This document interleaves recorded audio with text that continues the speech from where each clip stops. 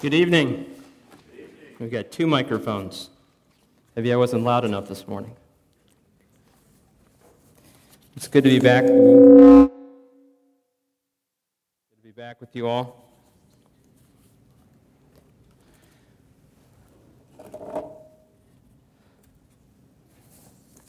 Well, if you weren't here this morning, we've been talking about characteristics of healthy local churches.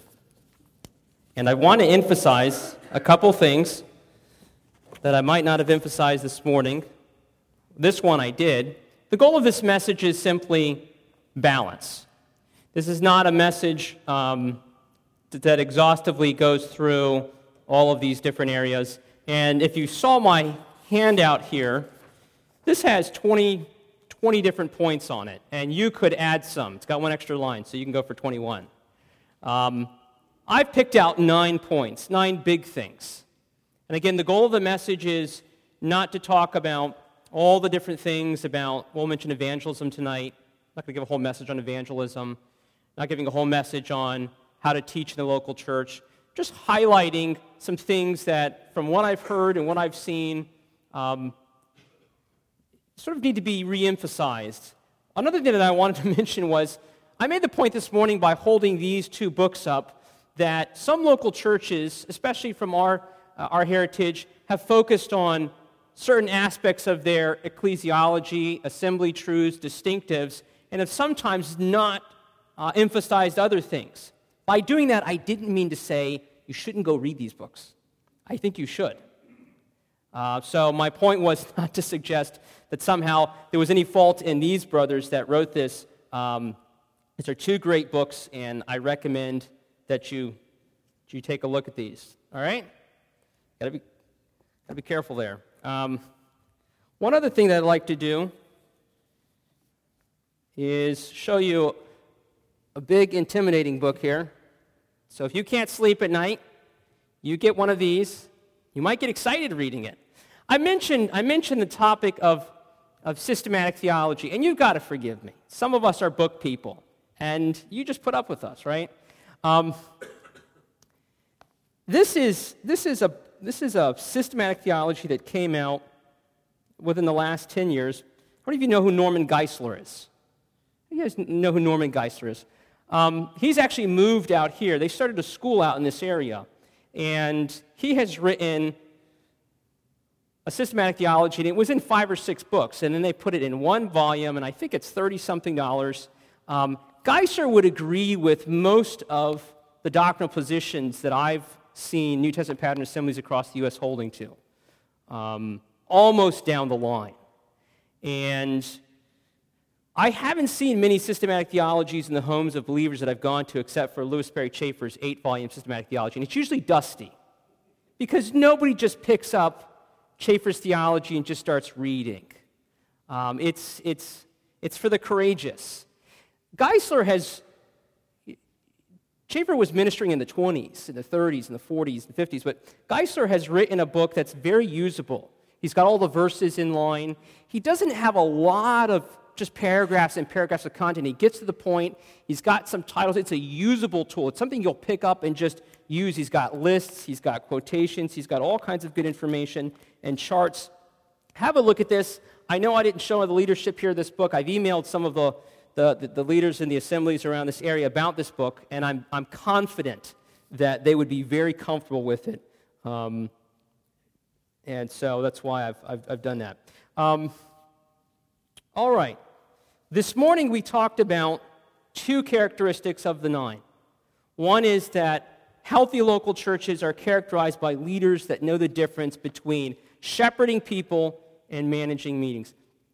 A second characteristic we talked about is that healthy local churches have a plan to teach the believers through the Scriptures and also to teach them doctrine. And I gave some verses, I think, that support that. I'd like to go on to points 3 and following this evening. And open your Bibles to Matthew 28. Healthy local churches, the third point. How many of you, if anybody wants one of these, this is just a note sheet. I think there's a stack of them in the back.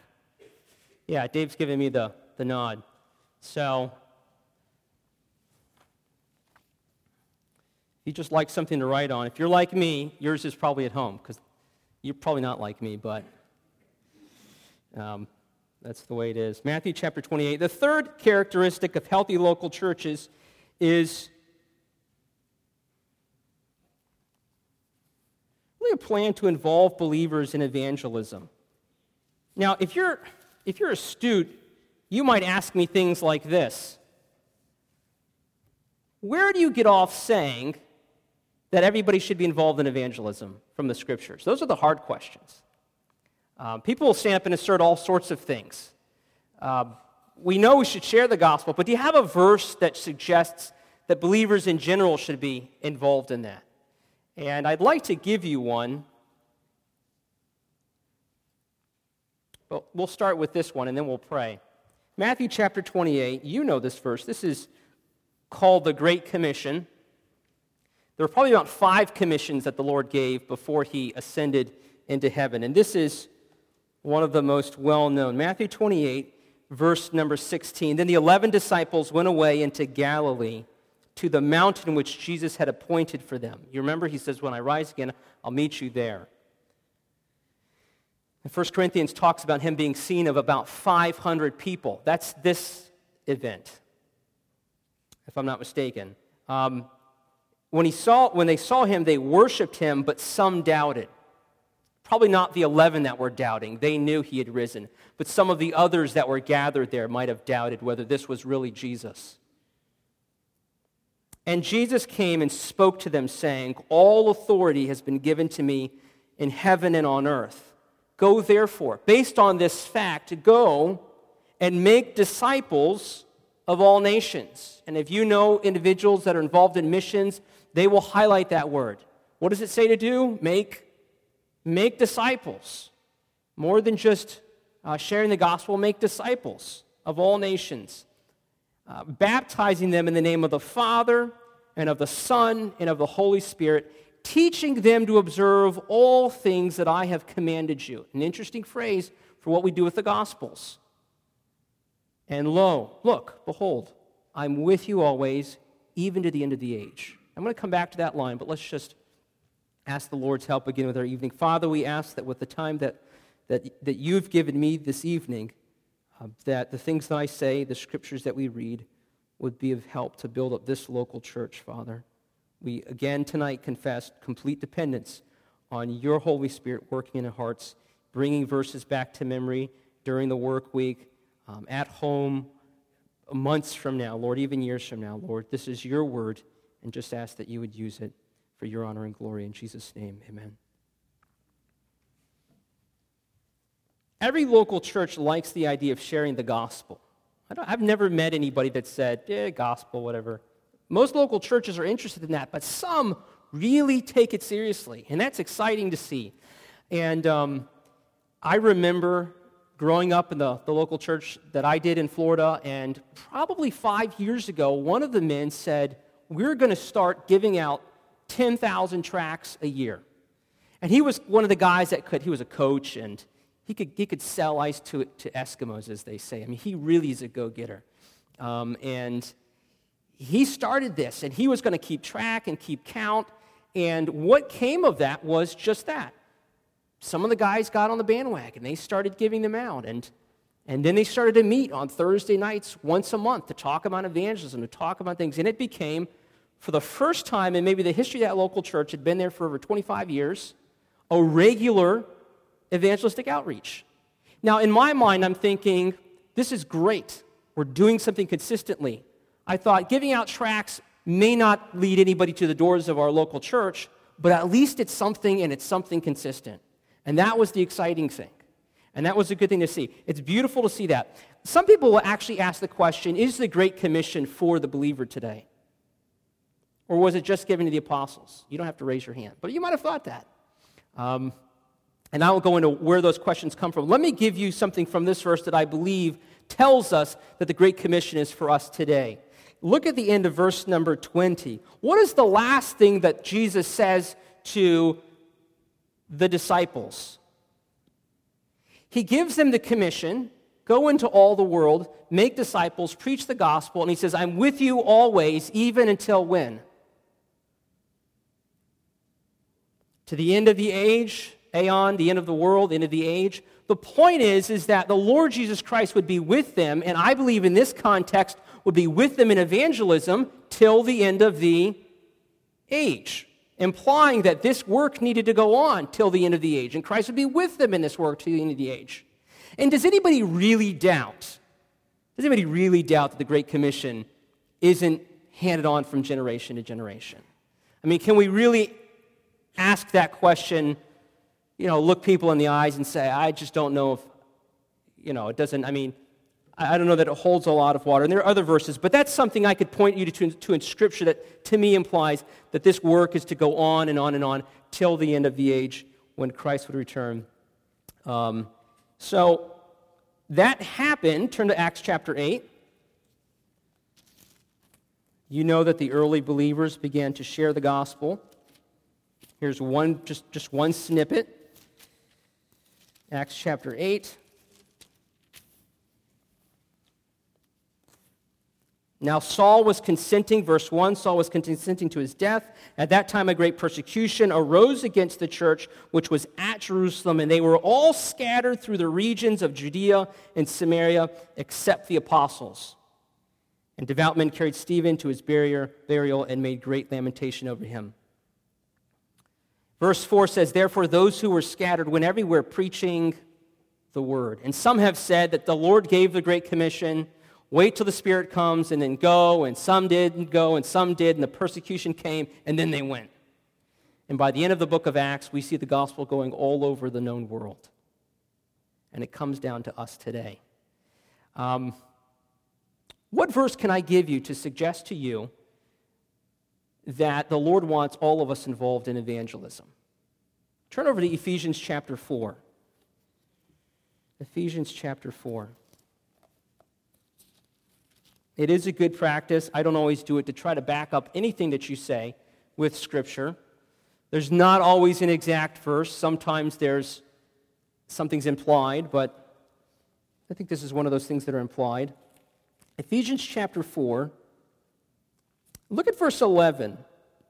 This speaks of the Lord, the risen Christ. It says, and he himself, after he ascended, gave some to be, or some as. You'll notice the words to be are in italics. He gave some as, or some to be apostles, some prophets, some evangelists, some pastors or shepherds and teachers. That's the word poimen there, the regular word for a sheep shepherd.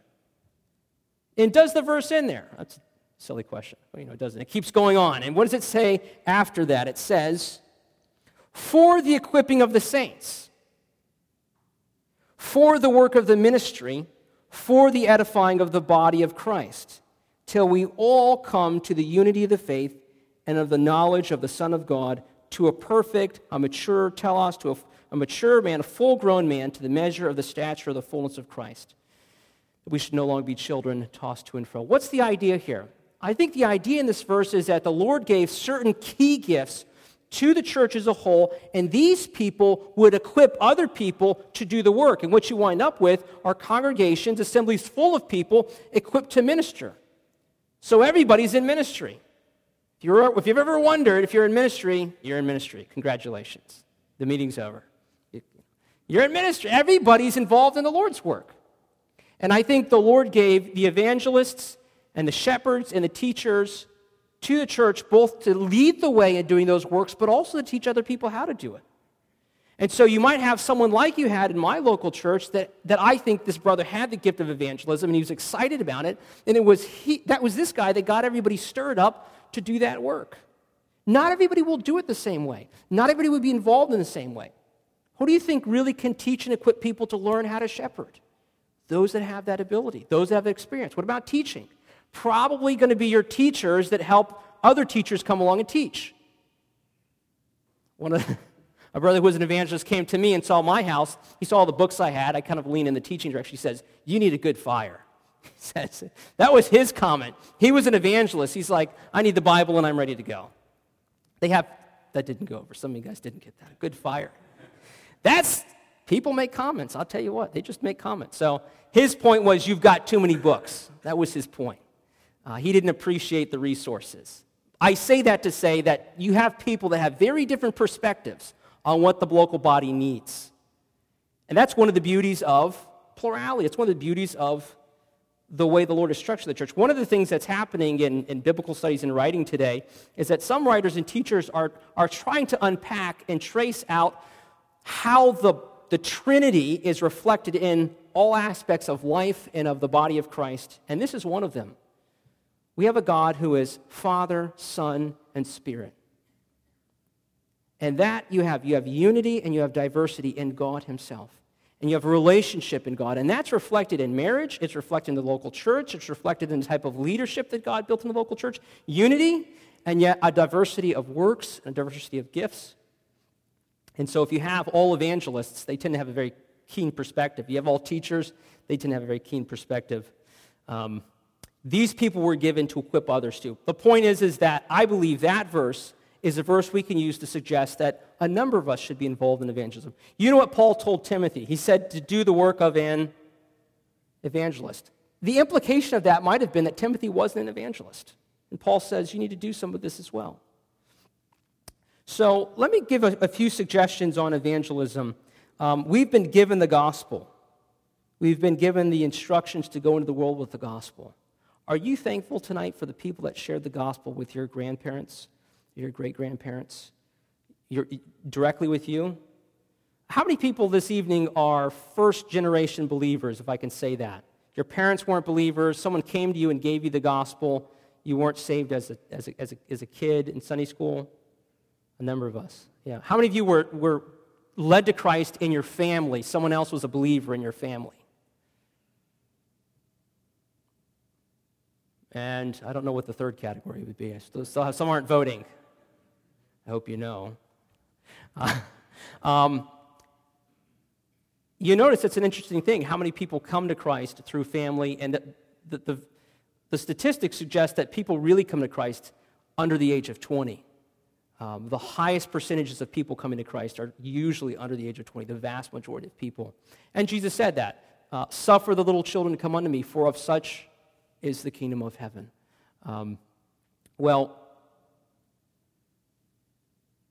There are a number of suggestions that I've collected from different brothers. I'm not an evangelist. I've been involved in a lot of different evangelistic works in different cities and just personal things. I've given you a card here, and I'll tell you the story behind this.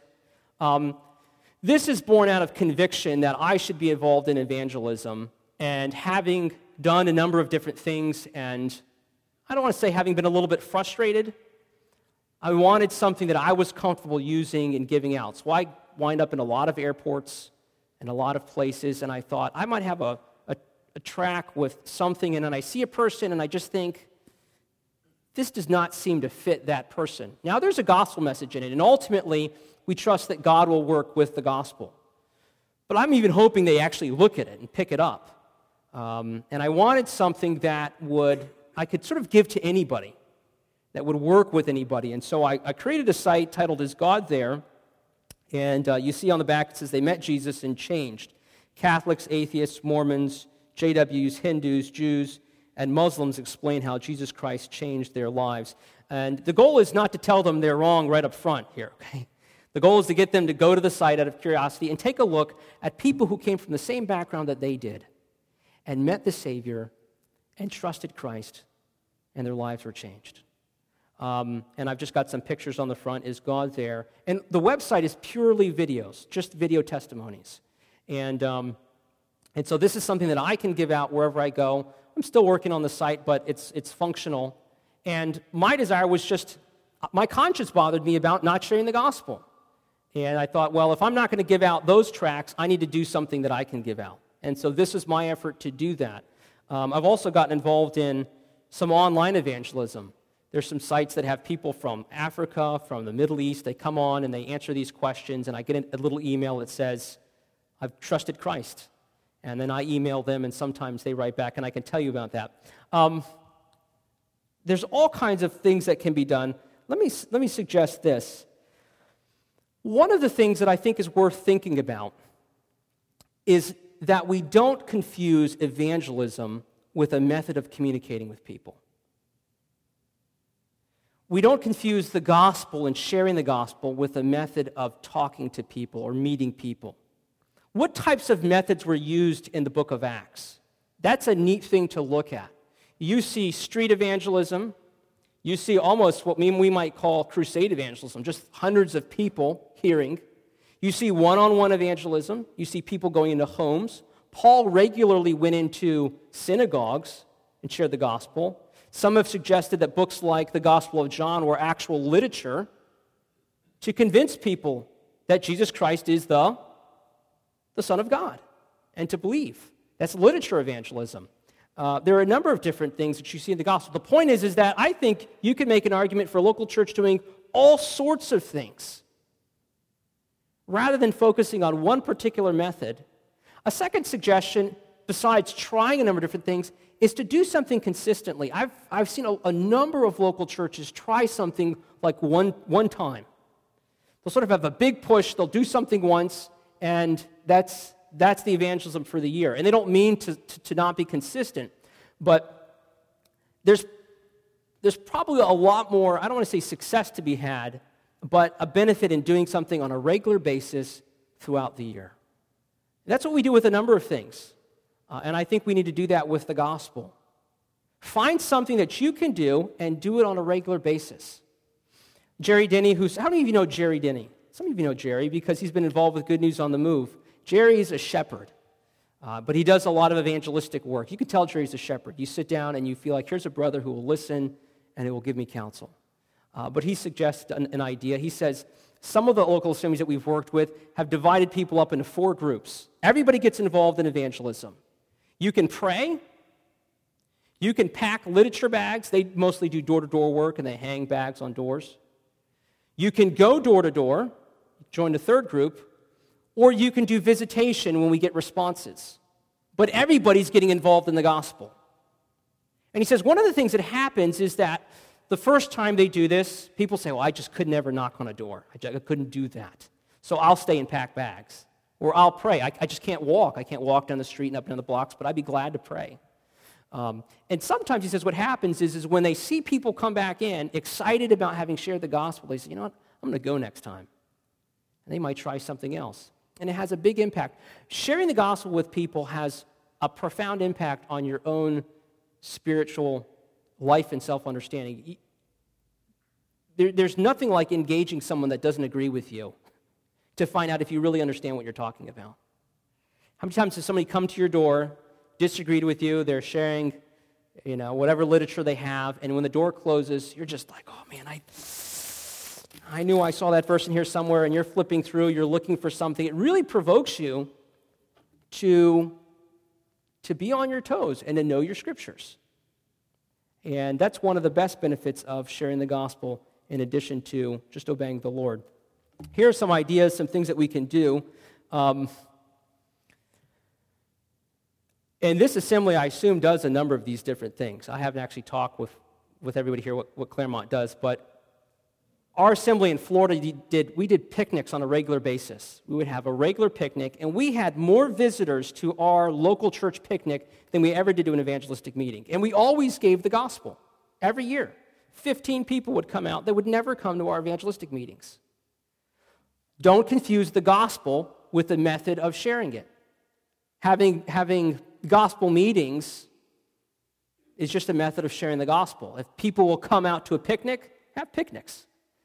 Some local churches have started teaching programs on things that people are interested in: marriage, finances, raising your children, a number of things like that. The goal, again, is to develop relationships, get to know people.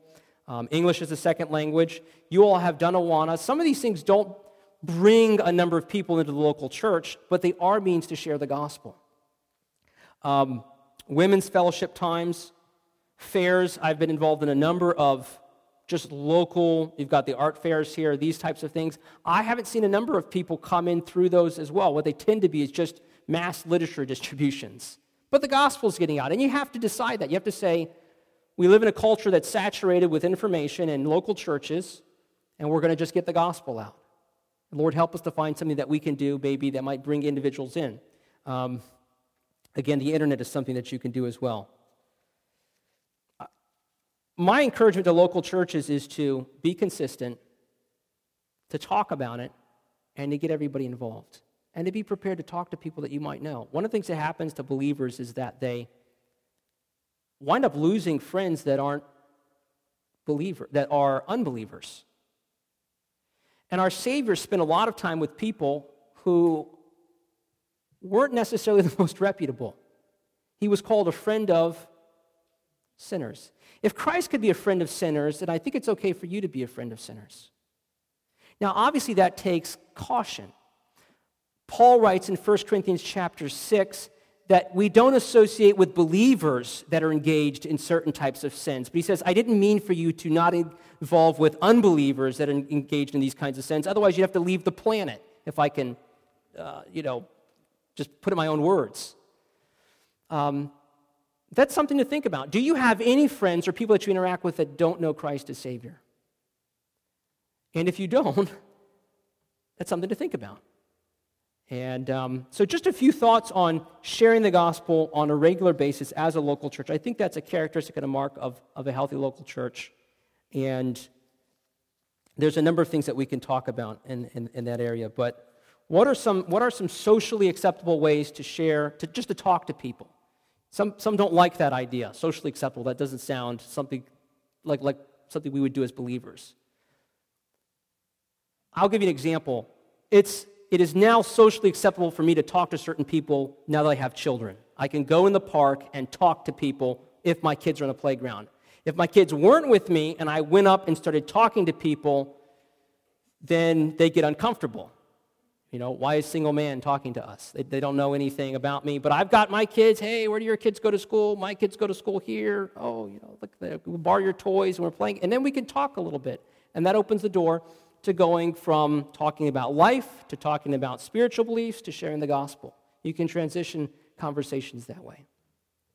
So what are ways that we can get into conversations with people and just start talking? When you sit down on an airplane, that is a socially acceptable time to start a conversation. Now, you can just walk up and interrupt people.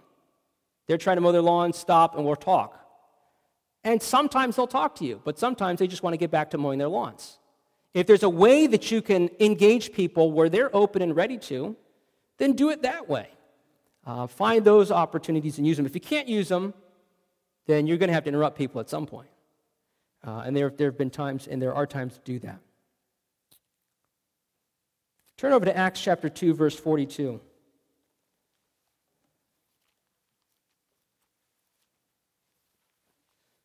Marks of a healthy local church.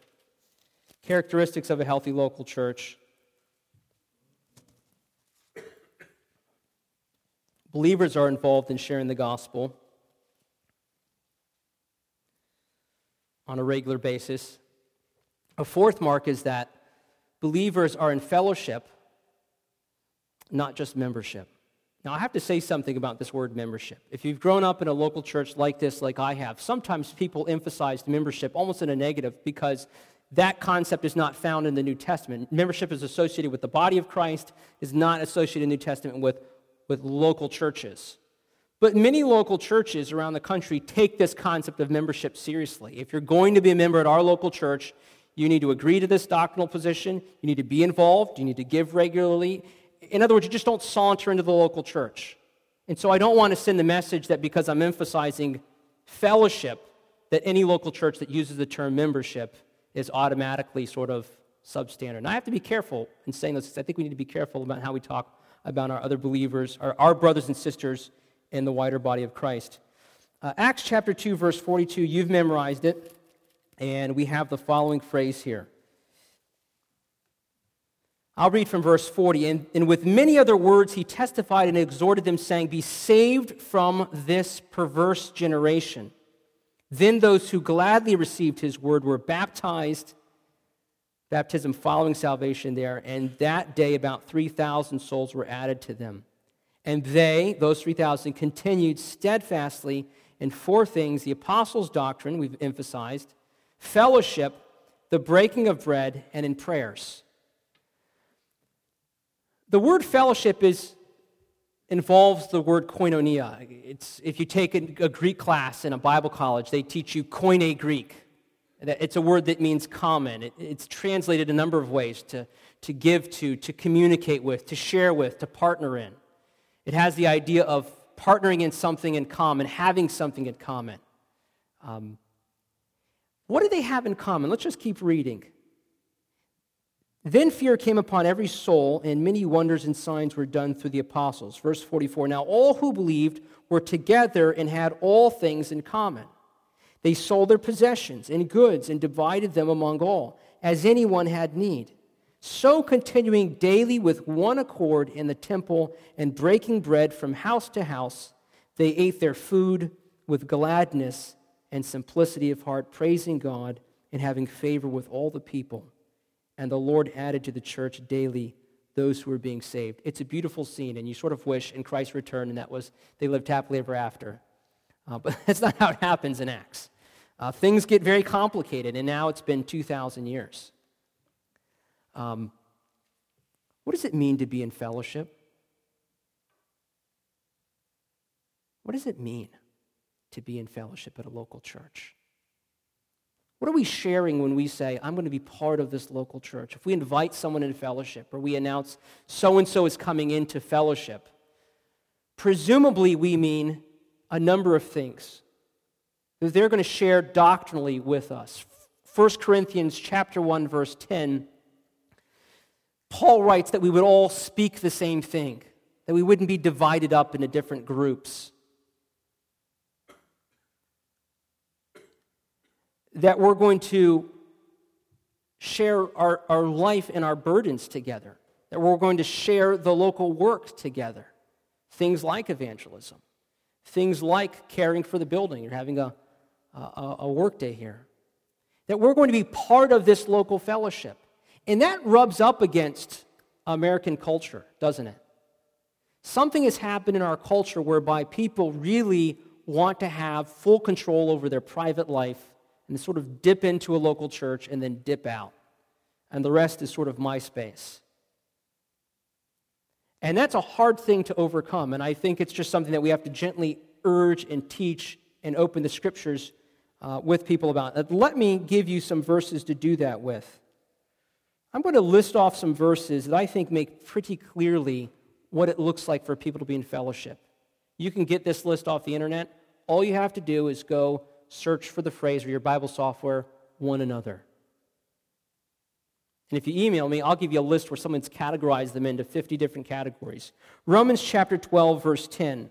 Love one another with brotherly affection. Outdo one another in showing honor. Any one of these, you could take it and go home for the rest of the week and just think about that. What happened if you just thought all week about outdoing one another and showing honor to the other person? That would give you something to think about during the week. Romans 12:16, live in harmony with one another. Do not be haughty, but associate with the lowly. Romans 14:13, therefore let us not pass judgment on one another any longer, but rather decide never to put a stumbling block or hindrance in the way of a brother. Romans 15:5, may the God of endurance and encouragement grant you to live in harmony with one another. Romans 15:7, therefore welcome one another as Christ has welcomed you. Romans 15:14, I myself am satisfied about you, my brothers, that you yourselves are full of goodness, filled with all knowledge, and are able to instruct one another.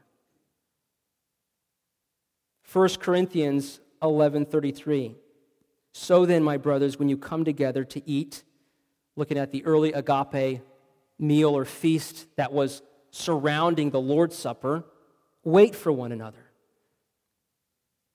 And you just get a picture of a type of shared life here.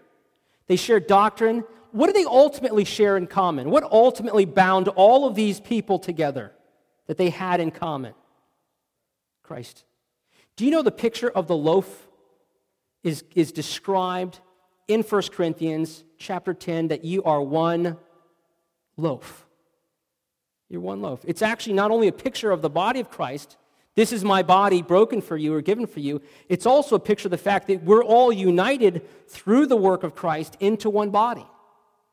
You're one loaf. That's ultimately what we have in common.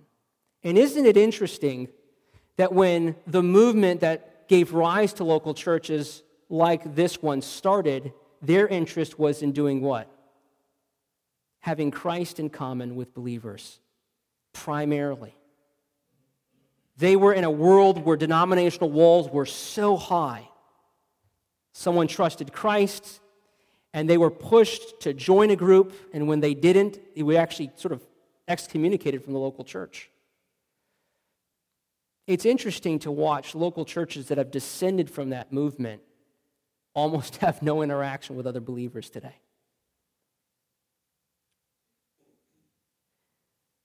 We have Christ in common with believers around the world. What does it mean in Ephesians chapter 4 to walk worthy of your calling? Turn over to that chapter, and I'm going to read some other verses. I'd just like to give this to you. I'm obviously off the point now in terms of fellowship in a local church, but let me just give this to you.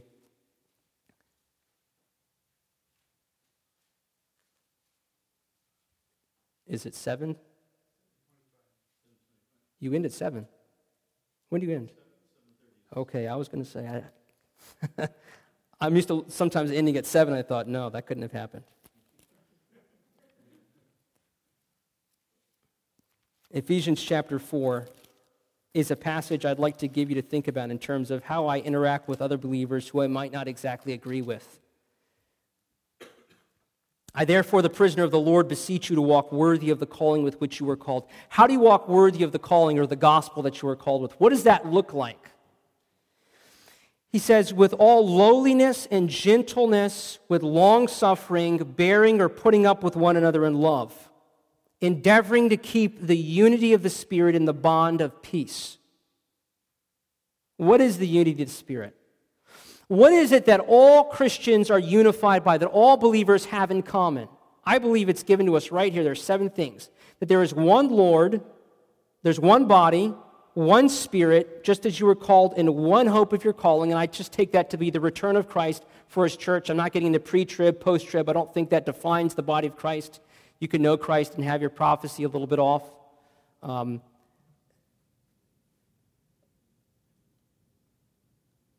There is one body, one Spirit, just as you were called in one hope of your calling, one Lord. Jesus Christ is often given the title Lord, so I'm thinking that we have, if you meet a group that preaches another Jesus, this is what I'm getting at here, suddenly now you have a line, you see.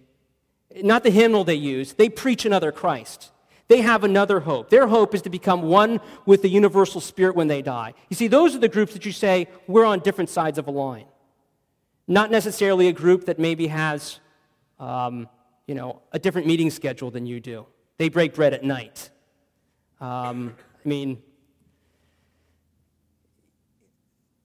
They have a different hope. They have a different God, a different faith. Look what it says here.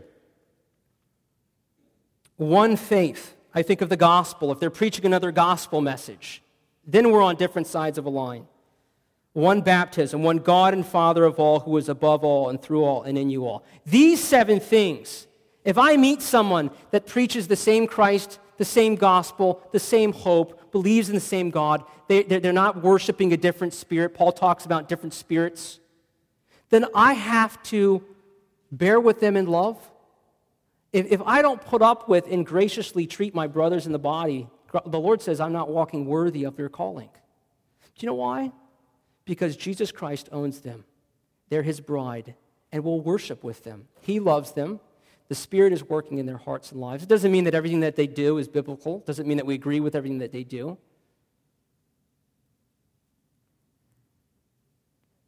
But when the God of holiness and righteousness looks down, do you think He can find anything in your life, in your doctrinal position that's maybe off? Just nod quickly. Just nod. Do you understand all mysteries?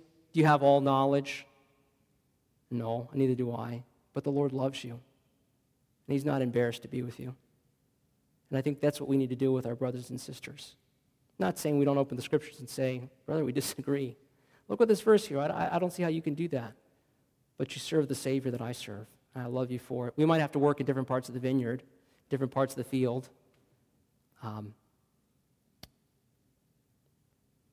That's a helpful passage for me.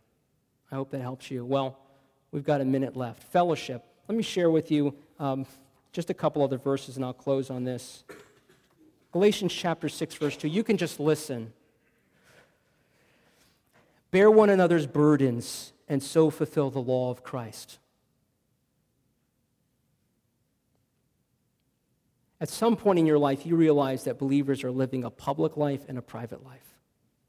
And that they come and they're polite, and that they're in trouble and they're in pain at home. There are things that they're embarrassed to talk about and they're afraid to talk about. And you know why they're afraid to talk about them? Because they don't believe that the people at their local church are actually safe to talk to. And I could sit down and I could say, well, how are you doing in your walk? Oh, I'm doing pretty good. They give you the pretty good speech. What are you struggling with? Oh, not much. And inside, they're like, I don't know if God even exists anymore. I don't know why God would do this to me. I'm mad, I'm angry, I'm hurt. It's a different thing to have a type of relationship with believers where there's people that you're safe to sit down with and say, brother, my marriage isn't good. I'm struggling with what's on the internet. My kids aren't doing anything my kids hate me. I'm just listing things off. I struggle with alcohol. I'm gambling away my family's money. Whatever it is. You will do that with the Lord, won't you? Once you go to the Lord and tell him the things that you're doing, you know why? Because you know that the Lord loves you. Now, the Lord I'm going to use the phrase, you know that the Lord is safe, but the holiness of the Lord is not safe. The cross is safe. The work of Christ is our safety. Sometimes we don't take the holiness of the Lord seriously enough. But the point is that what does it look like to bear one another's burdens? I've been able to experience since coming out here a group of people that I meet with regularly where it's safe to talk to them. And we open up and they share burdens. I've just seen men open up and share things and some of the people, and I've begun to covet that for local churches. I've thought, how can we start this in local churches? Now, I know what you're thinking. You're thinking about gossip, and you're thinking about all these other things. We can't tell things that are going on in our lives really to people. Number one, they'll think that we don't really have it all together. Well, we don't have it all together. And as soon as we come to the place where we can admit we don't have it all together, that's a little more honest. It's just something else to see a group of believers that can go to that place and say, now how can we help one another to begin to walk and love and grow and heal? Some local churches are safe places for people that have it all together, that don't need any shepherding, that will do all their own Bible study, that will take care of themselves, they'll come to the meetings, they'll do what they're supposed to do.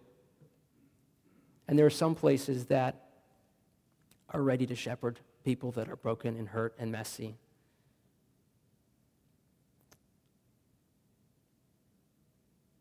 Ephesians 4:32, be kind to one another, tenderhearted, forgiving one another, as God in Christ forgave you. James 5:16, therefore confess your sins to one another and pray for one another that you may be healed.